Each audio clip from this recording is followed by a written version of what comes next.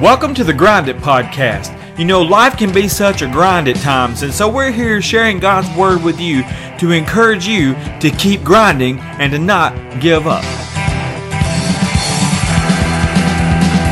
It's time to grind. So here's the host of the Grind It Podcast, the old school skateboarder himself, Randall Tucker. Welcome to the Grind It Podcast. Today we're going to finish up Luke 23. Jesus, as we talked about in the last podcast, he's been standing before Pilate. He's been tried by the religious leaders with their false accusations. And Pilate is wanting to release Jesus on 3 different occasions. He tells him, I find no fault with this man. He's done nothing wrong that deserves death, like y'all are trying to get me to commit him to. He sends him over to Herod when he finds out that Jesus was a Galilean. And Herod questions Jesus. Jesus refuses to answer any questions, and he refuses to perform any miracle. So Herod has enough fun with Jesus after mocking him and putting the robe on him. He sends him back over to Pilate, tells Pilate, I don't find anything wrong with this man. He's done nothing worthy to be condemned to death. And so Pilate tells the religious leaders and the priests that he says, I'm going to have him flogged and I'm going to release him. But what the religious leaders have done is they convinced the crowd to get involved, and the crowd is yelling for Jesus to be crucified and for Barabbas to be released. And so the power of persuasion prevails. Say that 3 times real fast. The power of persuasion prevails. And Pilate decides to let the crowd have their way. And so he's going to turn Jesus over to the religious leaders to do what they want to have done with Jesus, which of course they've been trying for 3 years, was to have him killed, to get rid of him. And so we finished Luke 23, starting in verse 26. It says, as they led Jesus away, a man named Simon, who was from Cyrene, happened to be coming in from the countryside. And the soldiers seized him and put the cross on him and made him carry it behind Jesus. And a large crowd trailed behind, including many grief-stricken women. But Jesus turned and said to them, Daughters of Jerusalem, don't weep for me, but weep for yourselves and for your children. For the days are coming when they will say, Fortunate indeed are the women who are childless, the wombs that have not borne a child, and the breasts that have never nursed. People will beg the mountains, fall on us, and plead with the hills, bury us. For if these things are done when the tree is green, what will happen when it is dry? In other words, when it's plentiful, what's going to happen when it's scarce? 2 others, both criminals, were led out to be executed with him. And when they came to the place called the Skull, they nailed him to the cross. And the criminals were also crucified, one on his right and one on his left. And Jesus said, Father, forgive them, for they don't know what they're doing. And the soldiers gambled for his clothes by throwing dice. And the crowd watched, and the leaders scoffed. He saved others, they said. Let him save himself if he really is God's Messiah, the chosen one. And the soldiers mocked him, too, by offering him a drink of sour wine, which was a painkiller. And they called out to him, If you are the King of the Jews, save yourself. A sign was fastened above him with these words, This is the King of the Jews. And one of the criminals hanging beside him scoffed, So you are the Messiah, are you? Prove it by saving yourself, and us too, while you're at it.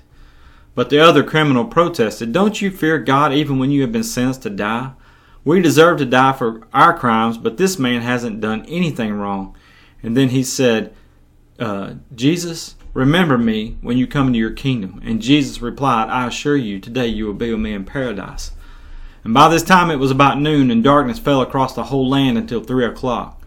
And the light from the sun was gone, and suddenly the curtain in the sanctuary of the temple was torn down the middle. And then Jesus shouted, Father, I entrust my spirit into your hands. And with those words he breathed his last. And when the Roman officer, seeing the execution, saw what had happened, he worshipped God and said, Surely this man was innocent. And when all the crowd that came to see the crucifixion saw what had happened, they went home in deep sorrow. But Jesus' friends, including the women who had followed him from Galilee, stood at a distance, watching. Now there was a good and righteous man named Joseph. He was a member of the Jewish high council, but he had not agreed with the decision and actions of the other religious leaders. He was from the town of Arimathea in Judea, and he was waiting for the kingdom of God to come. And he went to Pilate and he asked for Jesus' body. And then he took the body down from the cross and wrapped it in a long sheet of linen cloth and laid it in a new tomb that had been carved out of rock. This was done late on a Friday afternoon, the day of preparation, as the Sabbath was about to begin. So if he died at 3 o'clock, our time, he had to be put in the tomb by 6 o'clock, because at 6 o'clock on a Friday evening is when the Sabbath begins. And so they had basically a 3-hour window to get Jesus off the cross and put into that tomb and seal that tomb. This was done on a late Friday afternoon, the day of preparation, as the Sabbath was about to begin. As his body was taken away, the women from Galilee followed and saw the tomb where his body was placed. Then when they went home and prepared spices and ointments to anoint his body, but by the time that they were finished, the Sabbath had begun. So they rested as required by the law, because it would be considered work to come and put the spices on the dead body. And so they had to stay at home until the Sabbath was over, which would be Saturday at 6:01. So what I want to do in this podcast today is take a look at the crucifixion. And to do this, I want to read something written by a person by the name of Colleen Schreier. And it's called The Science of the Crucifixion. It was originally published in the spring of 2002 issue of APU Life. And the article starts off by describing a little bit about Colleen Schreier, and it says, each year Colleen Schreier, PhD, Associate Professor in the Department of Biology and Chemistry, presents a special lecture on the science of Christ's crucifixion. She details the physiology process a typical crucified victim underwent and teaches her students to see Christ's death on the cross with new understanding. The exact events in this scenario may not have happened in Jesus' specific case, but the account is based on historical documentation of crucifixion procedures used during that time period. Please be aware that the following is of a realistic and graphic nature. It is important to understand from the beginning that Jesus would have been in excellent physical condition. As a carpenter by trade, he participated in physical labor. In addition, he spent much of his ministry traveling on foot across the countryside. His stamina and strength were most likely very well developed. And with that in mind, it is clear just how much he suffered. If this torture could break a man in such good shape, it must have been a horrific experience, which is the way I describe it. Matthew 26:36-46, Mark 14:37-42, Luke 22:39-44 are the scripture references that she uses to write this. She says, after the Passover celebration, Jesus takes his disciples to Gethsemane to pray. And during his anxious prayer about the events to come, Jesus sweats drops of blood. There is a rare medical condition called hematohidrosis, during which the capillary blood vessels that feed the sweat glands break down. Blood released from the vessels mixes with the sweat, therefore the body sweats drops of blood. This condition results from mental anguish or high anxiety, a state Jesus expresses by praying, "My soul is deeply grieved to the point of death," Matthew 26:38. Hematohidrosis makes the skin tender, so Jesus' physical condition worsens slightly. Then for scripture references for the next point, she uses Matthew 26:67-75, Mark 14:61-72, Luke 22:54 through 23, chapter 23, verses 25, and John 18, verses 16 through 27. She writes, traveling from Pilate to Herod and back again, Jesus walks approximately 2.5 miles. He has not slept, and he has been mocked and beaten. Luke 22:63 through 65. In addition, his skin remains tender from the hematohidrosis. His physical condition worsens. Then she uses scripture references Matthew 27, verses 26 through 32, Mark chapter 15, verses 15 through 21, Luke chapter 23, verses 25 through 26, and John chapter 19, verses 1 through 28. And she writes, Pilate orders Jesus to be flogged as required by Roman law before crucifixion. Traditionally, the accused stood naked, and flogged covered the area from shoulders down to the upper legs. The whip consisted of several strips of leather. In the middle of the strips were metal balls that hit the skin, causing deep bruising. In addition, sheep bone was attached to the tips of each strip. When the bone makes contact with Jesus' skin, it digs into his muscles, tearing out chunks of flesh and exposing the bone beneath. The flogging leaves the skin on Jesus' back in long ribbons. By this point, he has lost a great volume of blood, which causes his blood pressure to fall and puts him into shock. The human body attempts to remedy imbalances such as decreased blood volume, so Jesus' thirst is his body's natural response to his suffering. John 19:28. That's when he said, I thirst. If he would have drank water, his blood volume would have increased. Roman soldiers placed a crown of thorns on Jesus' head and a robe on his back. Matthew 27:28 and 29. The robe helps the blood clot, similar to putting a piece of tissue on a cut from shaving, to prevent Jesus from sustaining more blood loss. As they hit Jesus in the head, Matthew 27:30, the thorns from the crown push into the skin and he begins bleeding profusely. If you've ever had a cut on your head, you know exactly what I'm talking about. One time I dropped a pole driver on my head when I was pounding a pole in the ground. And it was a homemade pole driver, and so it had 4 corners. And one of the corners came down in my head. And I just started bleeding like crazy. And I had to rush myself to the emergency room to get some stitches. So I couldn't imagine this crown of thorn being shoved into Jesus' head. And he's already been weakened and his skin already been severely damaged. The thorns also cause damage to the nerve that supplies the face, causing intense pain down his face and neck. And as they mocked him, the soldiers also belittled Jesus by spitting on him. Matthew 27:30. They ripped the robe off Jesus' back and the bleeding starts afresh. Jesus' physical condition becomes critical. Due to severe blood loss without replacement, Jesus is undoubtedly in shock. As such, he is unable to carry the cross, and Simon of Cyrene executes this task. Matthew 27:32.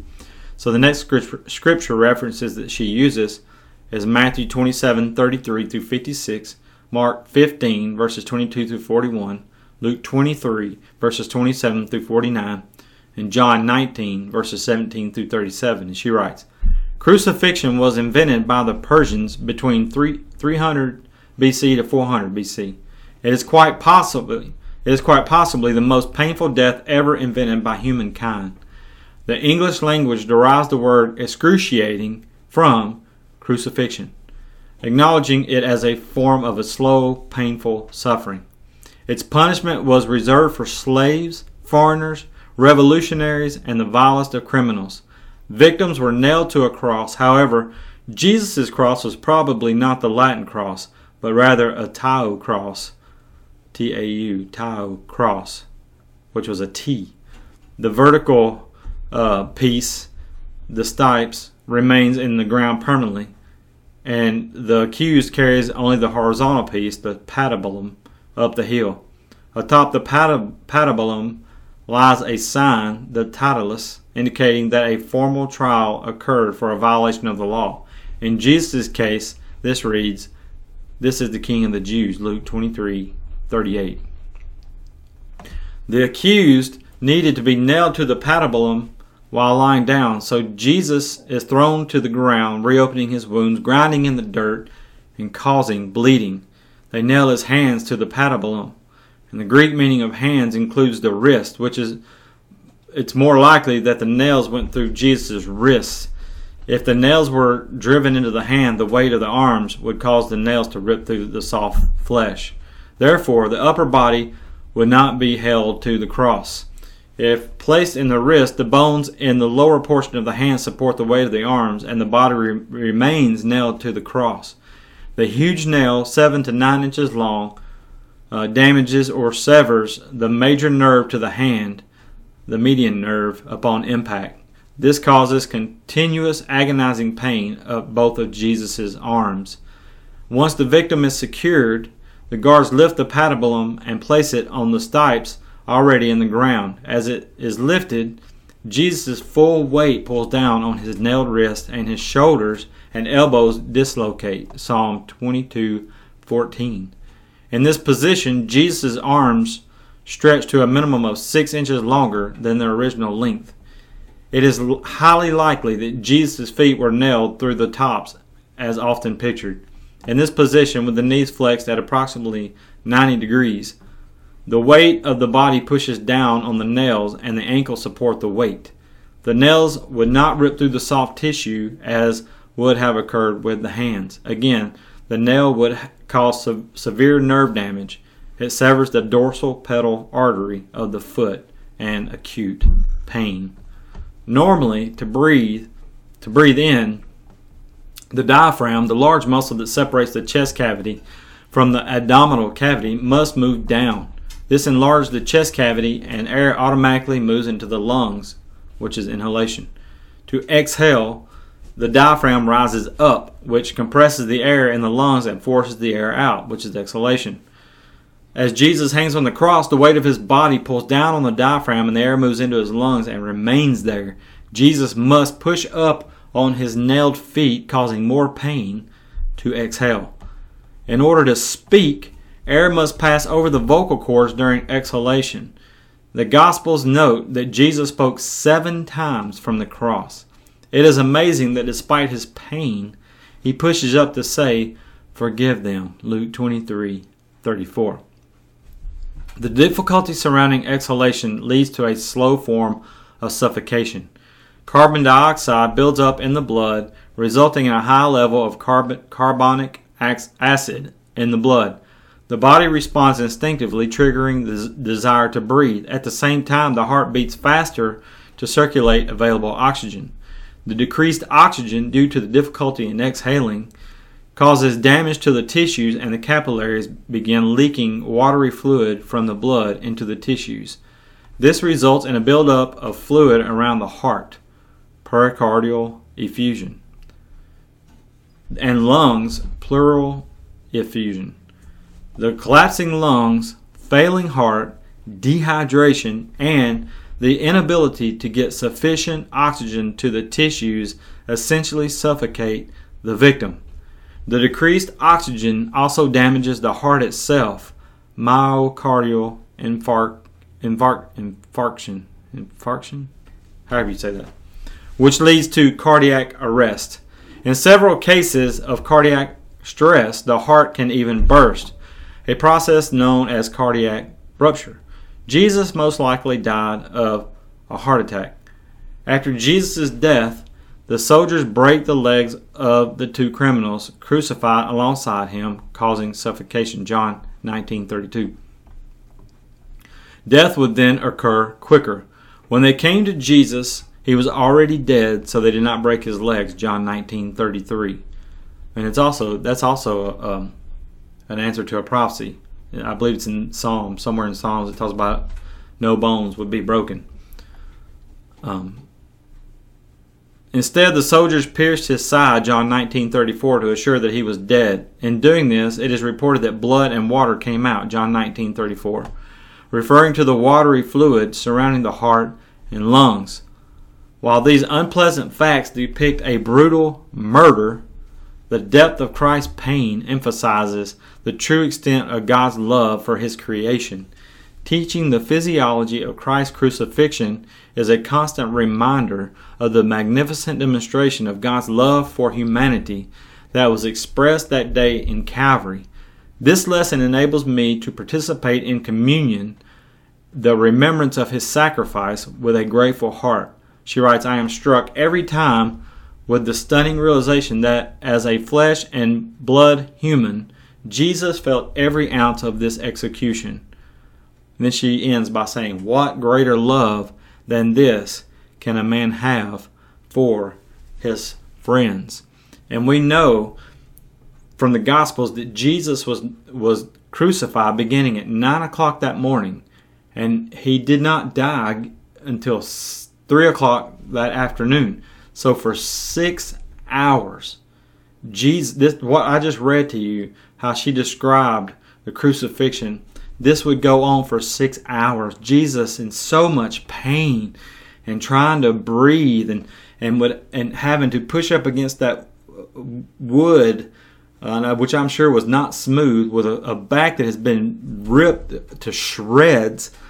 He would be in so much pain just trying to breathe, and the nails in his feet, and the pain in his feet, the pain in his arms as he would go back down and just hang there because his body was free.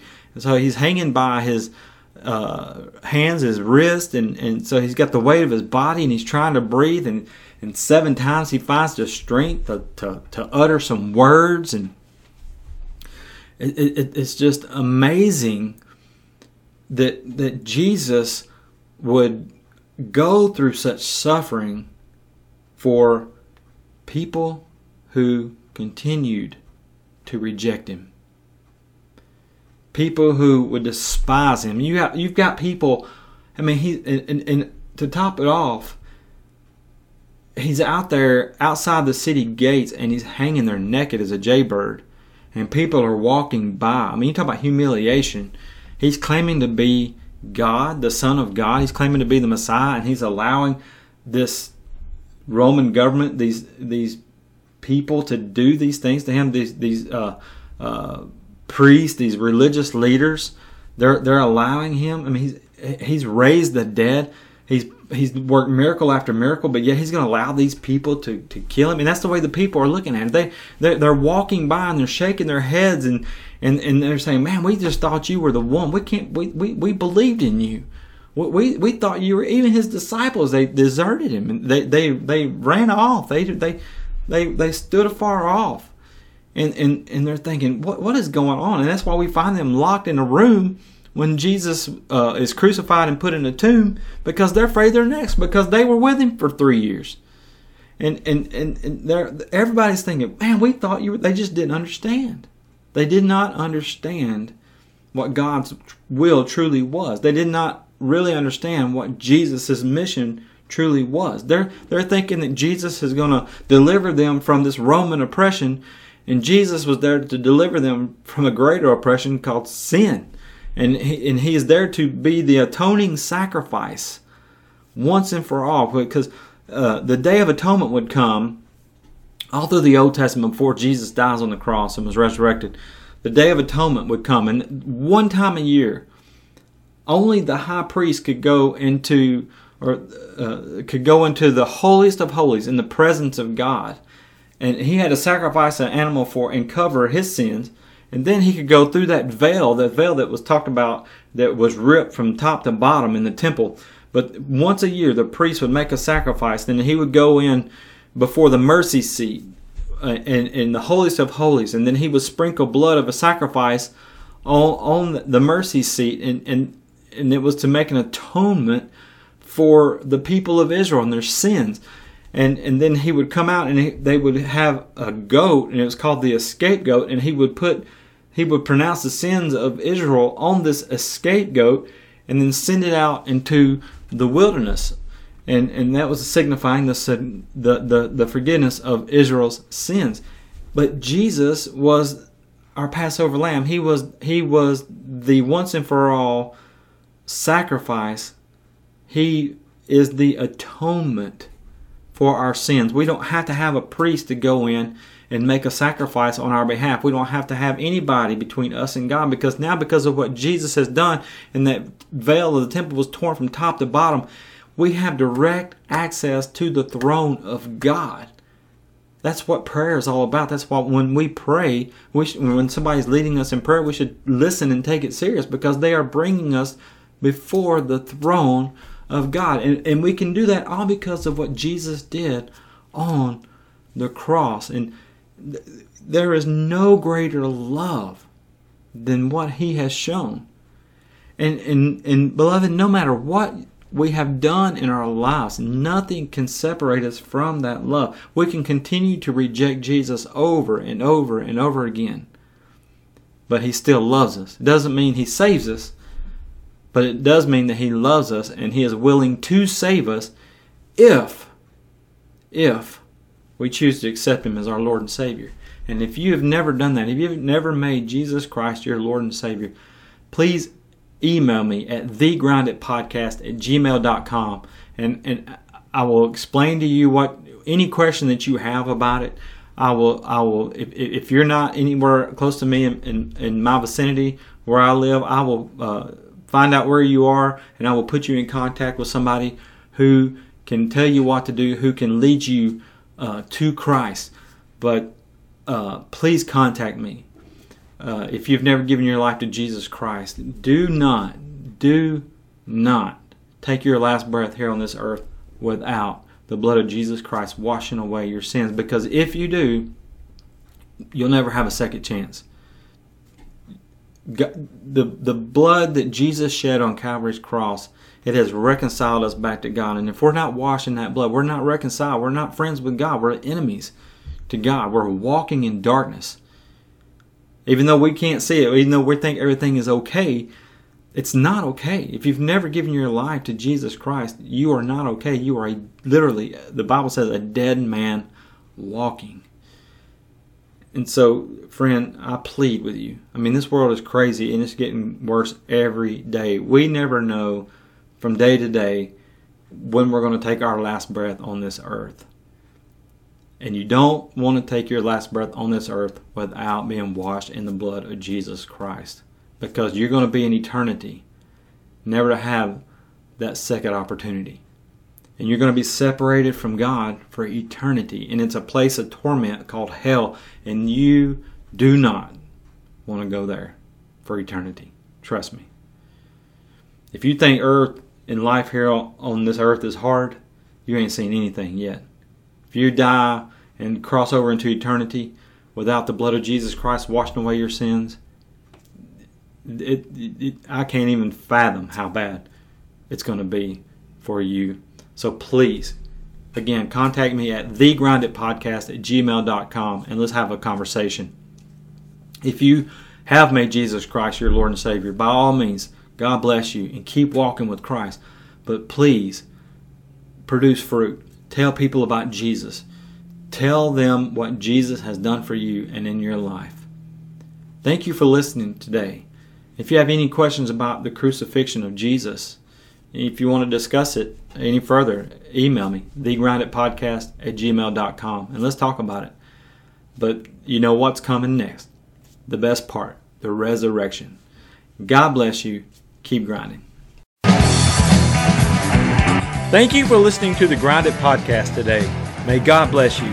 If you have any comments or questions, you can email them to us at thegroundedpodcast@gmail.com. If you would like Randy to come and speak at your church or your next event, you can contact him through that same email address.